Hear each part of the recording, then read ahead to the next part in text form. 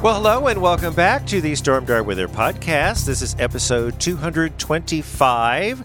I'm Rando, and Corey and Shara and I are going to take this weekend off, but I wanted to drop a little short episode and talk about the heat. My gosh, the heat has been relentless this year.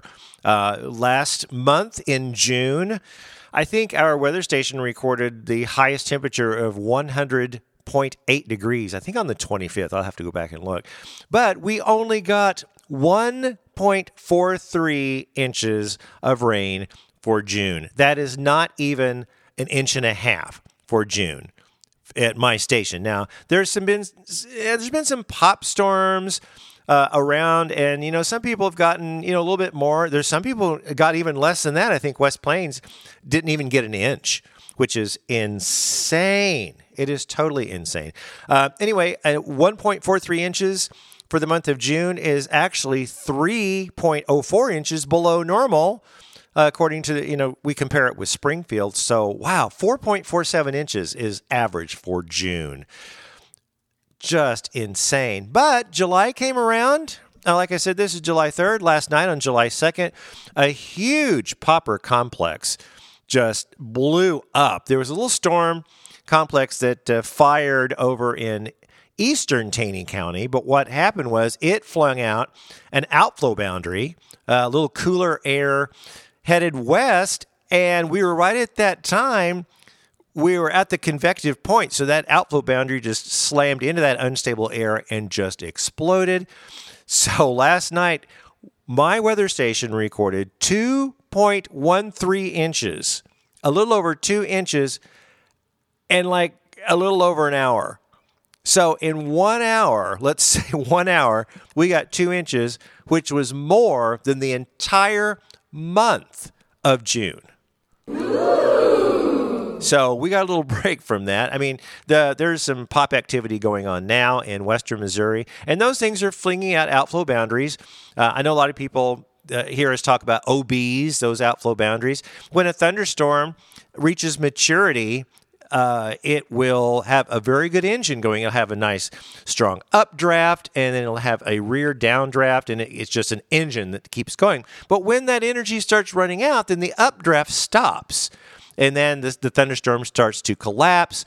All that cool air upstairs, which is heavy, starts slamming to the ground. And once that happens, it hits the ground. It has nowhere to go except out. Sometimes it goes in 360. It goes in the entire circle. Sometimes it just goes in one direction, depending on the steering mechanism in the atmosphere. We really don't have one right now. So this is a typical August outflow boundary. And so that thunderstorm complex that was in eastern Taney County generated an outflow boundary that headed west. Well, west is towards Branson, and that's what happened. It just hit that, and everything started exploding. So we got over 2 inches in literally like an hour, hour and a half or whatever. And at one point, my weather station was saying the rain rate at my house was about 3.56 inches per hour. That's the rain rate. Of course, when it rains, super hard, it's going to be insane. So we got some nice poppers. Now, we thought we were going to get them today. All the poppers today happened west of Highway 65, which they desperately need rain too. And we want the ground to be wet, or at least, not silly dry, for all the fireworks that are going to happen. I mean, we really need to be careful if you're going to shoot fireworks, because if it's silly dry out there and one of those fireworks lands on a dry, tender area, it could start a fire, and then we do not want that, because that can get way out of control. Anyway, that's my rant on that. Just be careful on the 4th tomorrow. The other big thing I wanted to talk about is widespread heat is on the way. Now, we have been playing with middle 90s to upper 90s in June. Get ready, kids. We're talking about air temperatures at or above 100 this week. Don't know what's going on. With the pattern, I don't know what's going on with the pattern, but we have this huge ridge, this huge bubble of high pressure that's moving in and going to set up shop again. And so the National Weather Service, Springfield, Tulsa, Topeka, all around here has hoisted a heat advisory. Now check this out. From noon Monday, tomorrow, through midnight Friday night, they just went ahead and broad brushed a heat advisory for the entire week. Isn't that insane?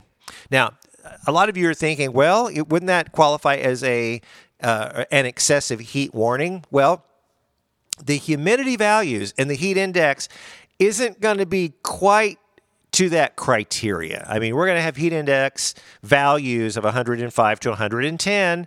If we had heat index values 110 to 115 consistently, they would probably convert that to the next step up, which would be an excessive heat warning. Regardless, please check on the elderly, drink lots of water, stay out of that sun. If you work outside, try to avoid in the middle of the day. It's going to be absolutely nuts.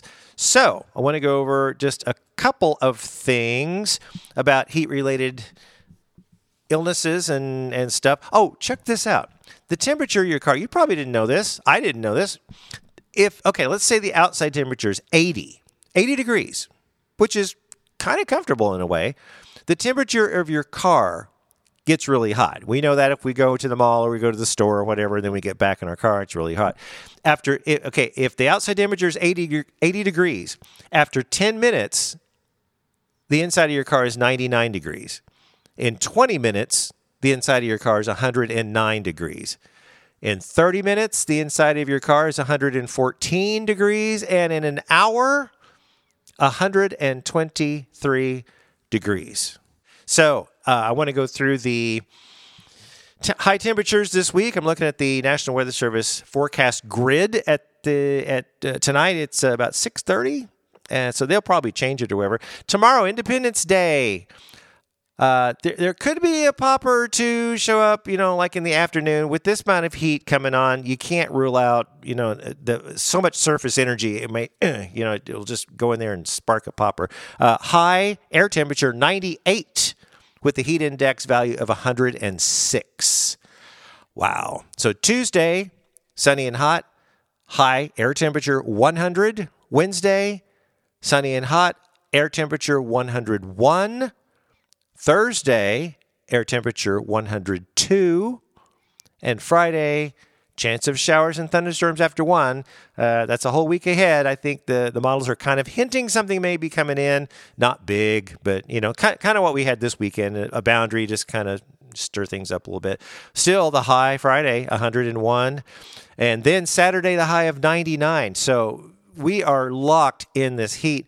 Don't know why. I hope it changes. And I'm still hanging on to my theory. We said this a couple of podcasts ago. When we have a really hot June and a really hot July, maybe August will be a lot cooler. I don't know. It's weather. You just never know. So actually, the tropics are doing pretty good. We've got Tropical Storm Bonnie that crossed over from the Gulf of Mexico into the Pacific. And so we've got a lot of cool stuff to tell you next week. We're going to talk about a whole bunch of really neat stuff. Anyway, I just wanted to drop this quick little podcast.